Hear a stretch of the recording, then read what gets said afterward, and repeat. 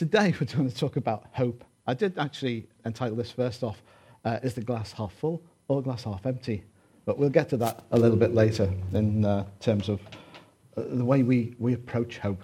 In the Bible, particularly in the New Testament, the word hope is used in a variety of different ways.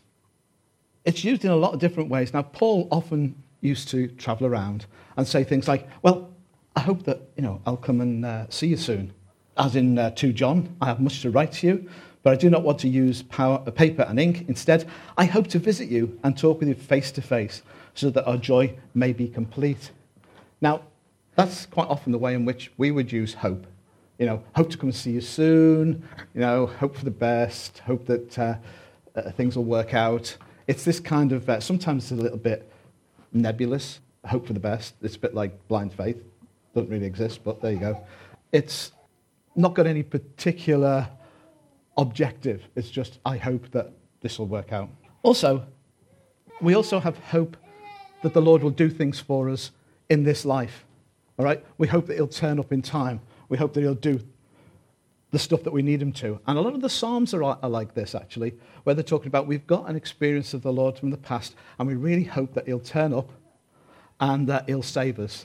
He'll sort us out. He'll vanquish our enemies.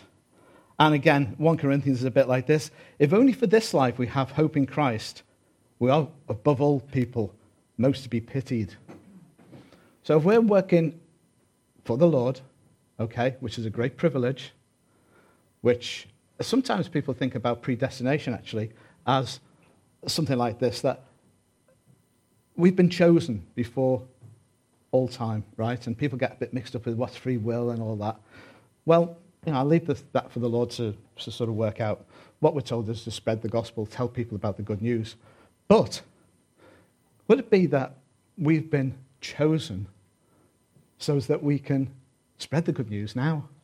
That it's our privilege that we've been saved before the end of our lives in order to be partners with Jesus. Now, that I could see as something really predestined. Thank you, Lord, that you've chosen me, that I can be saved, in my case, at 16, and I can know you for most of my life. I didn't come to you when I was 40 or 50 or something like that. So there's a sense where we're predestined in that sense. I'm going off at an angle. I probably will a few times. So if only we have hope for this life, then we ought to be more pitied because we work, we do it for the Lord Jesus, we do it because we love him, but at the end of the day, if there's nothing else apart from that, we might as well just be like everybody else. Miserable. But Paul, when he's writing, he wants the Thessalonians to know a little bit more about this hope. So we move on to the next verse. We got, brothers and sisters, we do not want you to be uninformed about those who sleep. That is the Christians, by the way, he's referring to, in death, so that you do not grieve like the rest of mankind who have no hope. Listen, guys, he's saying, there is a hope, and it's a different kind of hope. Now, the Greek word for hope is elpis, or elpis. Not quite sure how to pronounce it. And the word is a dynamic hope. It's a word which is positive and sure and certain. And it's used in the Bible, and this is what I really want to concentrate on today, in terms of our hope of salvation, right? And that hope is not just I hope God's going to save me. I hope at the end of the day there's something there. I hope that I've done enough good things, which has nothing to do with the gospel. I hope I've done enough good things so that on balance I'll go and be with the Lord in heaven. Let's have a look at Hebrews chapter 6, which you all probably know quite well. And we're going to start, if you've got it in your Bibles and you'd like to follow it, it might be useful. We're going to start with verse 13 and read through to the end of the chapter. And this is talking about the certainty of God's promise. So we start right back with Abraham, who is considered as one of those who exercised faith, who saw what was coming, who saw the promises of God and hung on there. When God made his promise to Abraham, since there was no one greater for him to swear by, he swore by himself, saying, I will surely bless you, and give you many descendants." And so, after waiting patiently, Abraham received what was promised. People swear by someone greater than themselves, and the oath confirms what is said and puts an end to all argument. Because God wanted to make the unchanging nature of his purpose very clear to the heirs of what was promised, that is, you and I, okay, he confirmed it with an oath. God did this so that by two unchangeable things, in which it is impossible for God to lie, we who have fled to take hold of the hope set before us, that is the hope of salvation, the hope of being with him, the hope of being in heaven, the hope of spending eternity in the presence of God, may take the hope set before us, may be greatly encouraged. Okay? May be greatly encouraged. We have this hope as an anchor for the soul, firm and secure. It enters the inner sanctuary behind the curtain, where our forerunner Jesus has entered on our behalf. He has become a high priest forever in the order of Melchizedek. Now, I'll just unpack particularly that last verse, but those last two verses a little bit for those that maybe are new to the Bible or new to some of this stuff. When it's talking about we have a hope, firm and secure, I'll deal with that in a minute. It enters the inner sanctuary behind the curtain. Most of you know that in the Jewish worship, in the tabernacle or in the temple, there was an inner sanctuary hidden by a very heavy curtain that the high priest only went in once a year. And that symbolized the barrier, if you like, of holiness between God and the rest of mankind. He went through a ritual purification, and he went in and offered sacrifices and stuff for the sins of the people. No one was allowed to enter in there. Anybody that entered in there would be instantly slain by the presence of God. He was so holy. We couldn't possibly go in. No one could go in except for the high priest once a year. Now, what Jesus did, and symbolically, when he died, it said the curtain, or the veil as it's sometimes referred to, okay, was torn in two, and the way to God was made open. So as that when Jesus entered in as the high priest, as the pure Son of God, he made a way for us to enter into the Holy of Holies through his sacrifice on the cross. Okay? So in Jesus we get embodied both the high priest and the sacrifice. Okay? And, as I say, it opens up the way through to the Holy of Holies. Now, we talk about Jesus, our forerunner, in verse 20, has entered on our behalf. He has become a high priest forever in the order of Melchizedek. Now, the priests were Levites. They were ordinary men who lived and died. But in the Old Testament, there's a story about a high priest who was also a king who had no beginning and no end. It's what we call sometimes a type of Christ. It is a person who appears in the Old Testament who is actually Jesus, basically, making an appearance in the Old Testament. If that confuses you, we can talk about it at some other point. But take it from me, this is what it's referring to. Now, Abraham came, and when he'd just won a battle, because he had to battle a little bit occasionally to get his to claim his promise, as we all do, he came and made an offering to Melchizedek. Now, the point about Melchizedek is it's a different order of priesthood to the ordinary Levites, to the ordinary high priest who had to come in day and night, year on year to make the sacrifice. Melchizedek had no beginning, had no end. He was a king priest. And Melchizedek represents, or was, Jesus. He's the king. He is our priest because he's our go-between between God and ourselves. And this is what this verse is all about. He's the high priest forever. Once and forever, he made the sacrifice.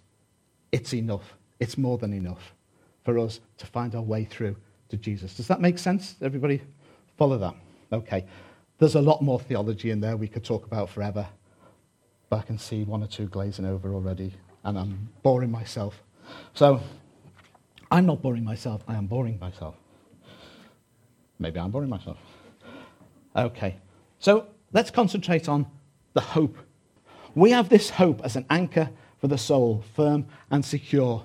That song, Cornerstone, by the way, it's a song that was written in the 19th century, which has got a couple of verses added, a bit like the Amazing Grace one we had before, which has an extra chorus added in because somebody thought it would be a good idea. And the same with Cornerstone. It's a 19th century song written about 1840 or something like that, I think. And it's called Solid Rock, on Christ the Solid Rock, etc. There's two references there. It talks about, my anchor holds within the veil. That's what this is the verse that's referring to. Within the veil, again, the curtain, our anchor holds there. It's firm. It's not going to give way. That anchor ain't going to give way under the weight of that man. That's the biggest anchor I could find a picture of. It's like that. It's got a massive chain on it, and it's not going to break. So our anchor holds within the veil. The other thing is talking about the sweetest frame, if anybody's looking at that. That's talking about the world's constructions. Anything that is the world can build, all right? It's just an old-fashioned way of saying it. It's going to be nothing compared to what God's got. It'll just collapse. But with Jesus, it's on solid rock. It's firm. It's not going to change, all right?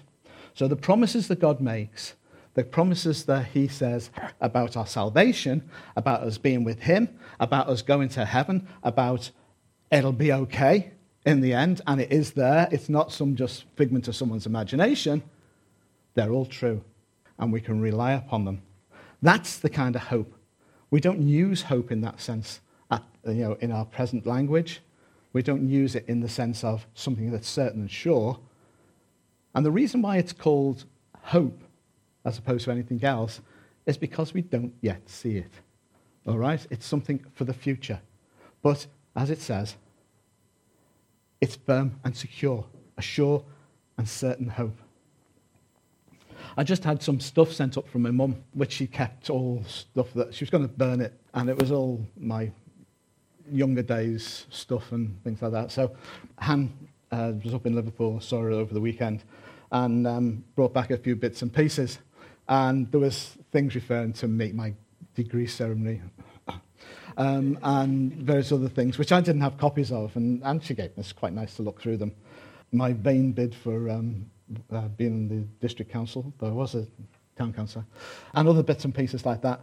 But in amongst them was my dad's Boys Brigade membership card, 1946 to 47 season or whatever it was, I don't know.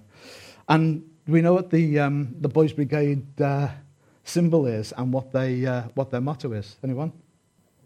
It's an anchor, and written across the top is sure and steadfast. Yeah, sure and steadfast.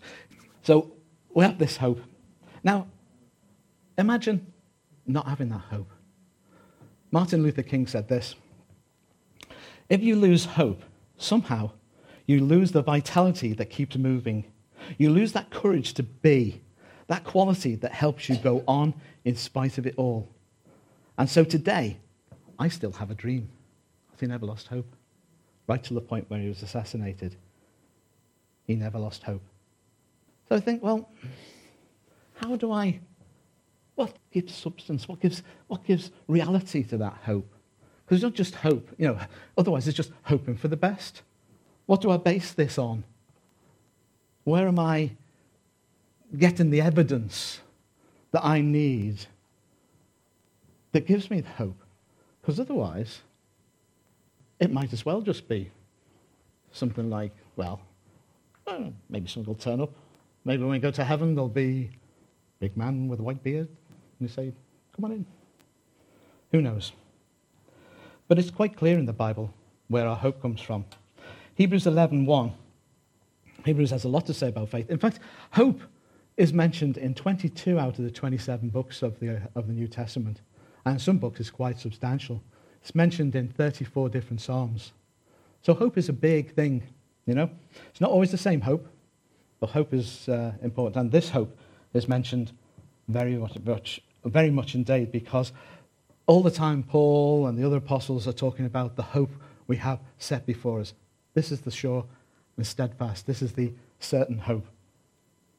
Now, faith is the confidence in what we hope for an assurance about what we do not see. That's the difference between faith and hope. Faith gives substance and assurance that brings us hope. Okay? So faith and hope aren't the same thing. One gives rise to the other. And if we don't have faith, then we can become hopeless. We can drift. We can start to become depressed. Faith is a bridge between one thing and another. Sometimes we have to take that leap. And faith gives substance. Faith gives substance to it.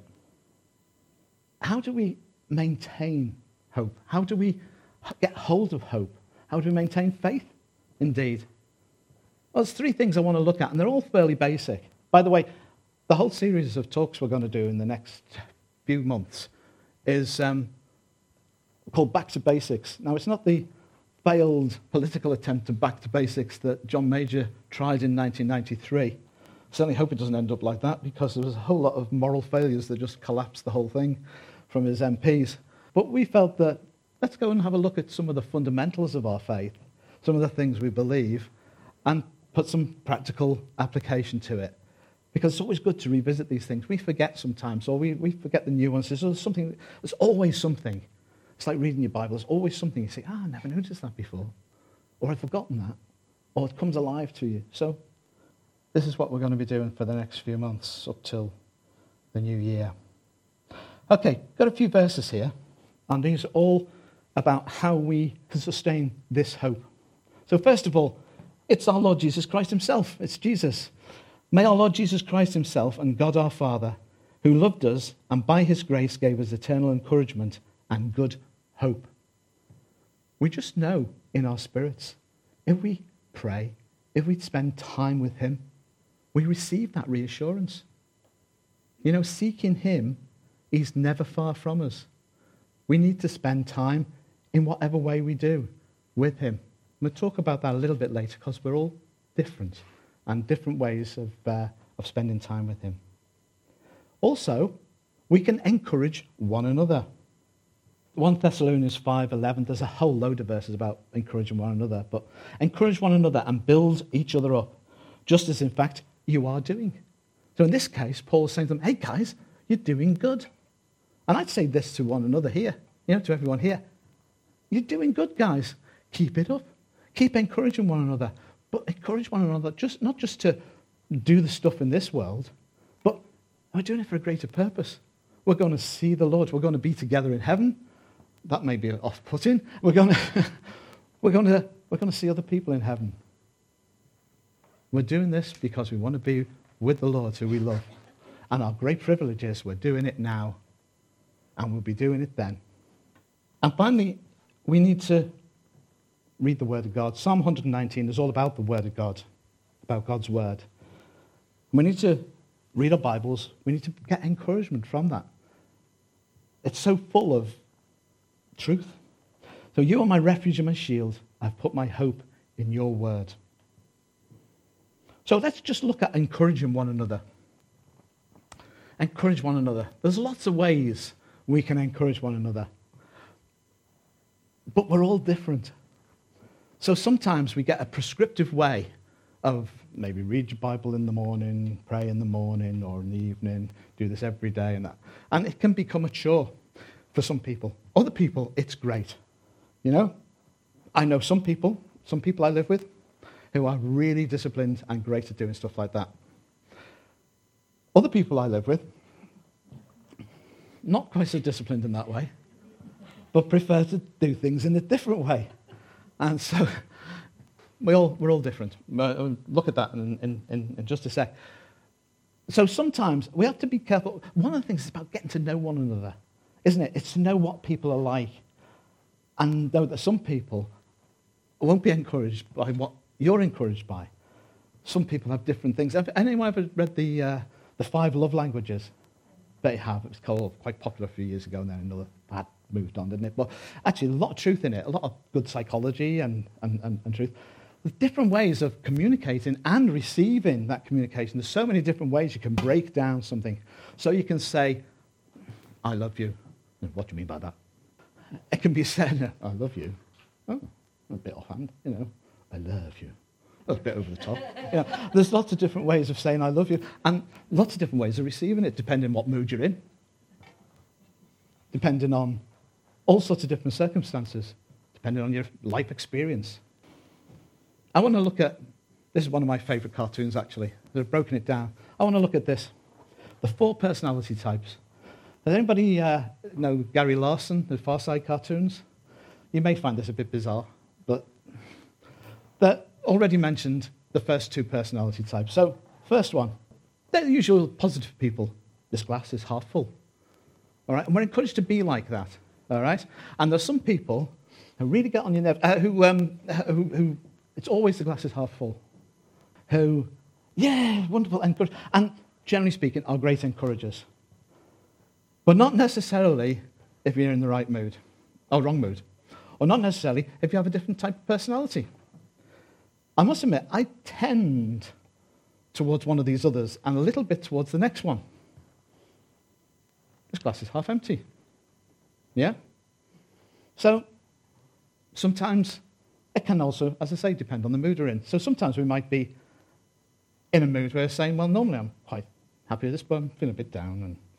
And, I don't know, maybe it's something to do with my body chemistry or circumstances or whatever. But somehow something's just got to me and I feel it's half empty. And sometimes I feel like that. Like I said last week, I think, talking about demolishing a house, or half demolishing a house, and then you get right to the point where you've got the work and you're about to start doing the building up again, and you think, what have I done? What have I done? Oh, I'll never finish this. It's not going to work out. No. And it kind of passes, But some people, just their personality is a little bit more that way. They've been brought up that way, and maybe there's things to overcome. So they're not quite so positive, not quite so hopeful in that sense of it's easy for them to take on the hope side of things. Don't worry. In the end, Jesus will be there with us and all this. But now I'm a bit, So it's sensitivity to one another, isn't it? The third personality type on this one, which I think actually covers a lot of us. Half full? No, wait, half empty. No, what was the question? Some of us are quite disorganized in the way we do things. Some of us are a little bit, I don't know, different again, and needs encouragement, and can be very encouraging. And finally, there's the type which I kind of relate to. The awkward ones. But we can all be like this as well, can't we, in a way? Why should I? There's a question from some people. That's all, Jesus is, what evidence have I got? It doesn't seem to be like that in my life. And anyway, this is not necessarily what I joined for, etc., etc. We're all different. But if we all love the Lord, we can be hopeful. We can transcend our personalities. We just got to encourage one another in the right way. There's another thing which I find, I kind of threw this one in. You've got to see how other people see us. Guys, in particular, I want you to look at this next picture. Would you find that encouraging to lose weight?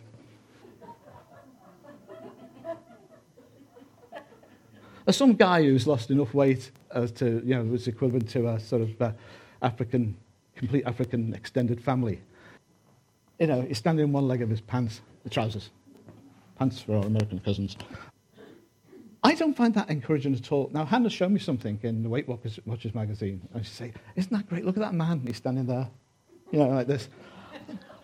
That's gross. That's really horrible. I find that encouraging at all.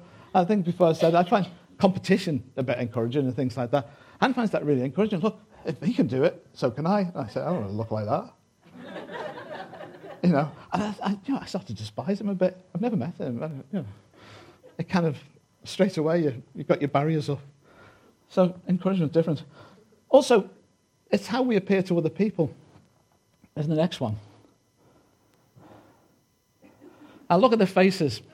Now that's enough to drive you to drink. All right? That would do the exact opposite for me. I know their sentiment's probably good, or maybe not. But, pass me a bottle quick. Yeah. We're all different. We all need to encourage one another. Just there's a little bit on being sensitive. And then A word for a word, like an encouragement to be like to read the word. Read the Bible. Whether you read it every day, or you read it in big chunks, or you listen to it, or someone reads it to you, or, I don't know, somehow you absorb it by osmosis.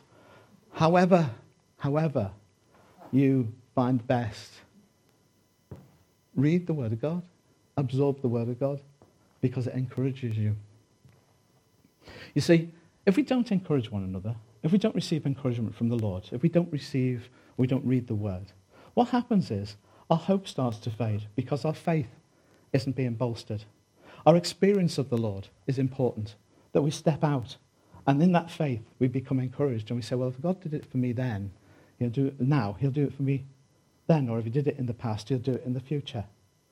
So we encourage ourselves, we encourage one another, we're encouraged by the Lord, we read the Word. If we don't, what tends to happen is that we tend to, first of all, start to lose our hope. We tend also to lose our reassurance. When I've had people who talk to me and say, I'm not sure if I'm saved, I'm not sure if I've given my life to the Lord, I don't know what's going to happen, I'll bet at the bottom of it somewhere that there is a disconnect in their reading the Word, their being encouraged. Quite often they're not attending the church because of some issue or whatever. And that has then caused them to start drifting, to start losing the assurance. Assurance we're talking about is about that hope that we have, that assurance, that solid, secure hope that Jesus has promised that we will be with the Father. And it starts to go. If you've got a lack of assurance in your life, where you're going, look at a few of those things. Say, am I disconnected in some way? I'm disconnected from God's people. Am I disconnected from his word? Do I try not to listen to him? Am I doing my own thing? And of course, there's also false hope. Have a look at the next verse. This is from Jeremiah. As the Lord Almighty says, do not listen to what the prophets are prophesying to you. They will fill you with false hopes. They speak visions from their own minds, not from the mouth of the Lord. And the prophets were bringing words that the enemy would be defeated, that they would be mighty, all good things from the Lord, but it wasn't what the Lord was saying. And of course they were overrun, they were taken into captivity, Jeremiah as well, and everything. But Jeremiah had a reputation amongst the people, oh, there he is, the old moaner, he's going on, he's a traitor. He's saying the wrong thing. He was actually saying what the Lord was saying. So be careful about the source of your hope. Put your hope in Jesus. Not in a person, not in the leaders of the church or other people or your BFF or some big preacher or somebody who has, got a ministry. Put your hope in Jesus. All those other things will fall into place. And yes, we do get encouraged by one another. We do see things, truth in one another and bring the way. That's important that we have that because, again, being isolated, if we're not attending the meetings, not being with the people of God, not going to a house group or whatever, small group, whatever disconnect we've got will ultimately cause us to start drifting, will cause us to start putting our hope, because we all put our hope in something, put our hope into something that is false. I saw this. This is false hope. You're thinking of throwing yourself off the bridge. There is help. There is hope, it says. Make the call. Consequences of jumping off this bridge are fatal. Yeah. Temporarily out of service. We'll never get that from the Lord. Yeah, it's a phone, sorry. It's the phone to call and say, I need help. I need some hope given to me. So imagine you phone the Samaritans and they say, push off. They'd never say that, would they? But basically, they're saying, there's hope. You're going to be all right. Sorry, out of service. That's what false hope is like. The Lord will never do that to us. He's always there. Anyone remember a song? I was singing it the other day, Parchment. It's not Light Up the Fire, everybody remembers that one. There's another song called Jesus on the Main Line, Tell Him What You Want. Jesus on that main line, tell him what you want. You've got to call him up and tell him what you want. Yeah. No one remembers it, do they? I know. I'll dig it out and sing it to you. That'll empty the room. Anyway, that's what it was. That's what that song was about. Is Jesus always going to be there? The Lord's always going to be there. You know, he'll send someone round. Have you had that great experience where you just feel, I need to go around and see someone, and they're desperately seeking the Lord, and you turn up, you know, and he sent you there? That's a fantastic experience. And you think, thank you, Lord, because you get so encouraged. And they just go around and say, oh, the Lord sent you. Sometimes it's us. Sometimes the Lord directly. Listen to him in every sense of the word. So, what can we conclude? There's just simply this. Hebrews 10:23. Let us hold unswervingly to the hope we profess. For he who promised is faithful. It's a sure hope. It's a certain hope. We can all have that. We can all have assurance of what the Lord has done for us, of where we're going to go. And it will carry us through the trials and tribulations of this life. It'll carry us through all the difficulties we may have. It'll fill us full of joy in the joyful times and the happy times. But ultimately, we have to have that hope. We have to put our reliance upon that sure, certain anchor that is anchored inside the veil, inside where the Holy of Holies is, that's where we're going. That is our anchor. That is we should never forget it. And we should never forget it when we're doing our good works and our things in the community. And I don't think that we do, but let's always keep that in the forefront, that it's both and. You know, this life is very much dependent upon that life there as well. Amen? Amen.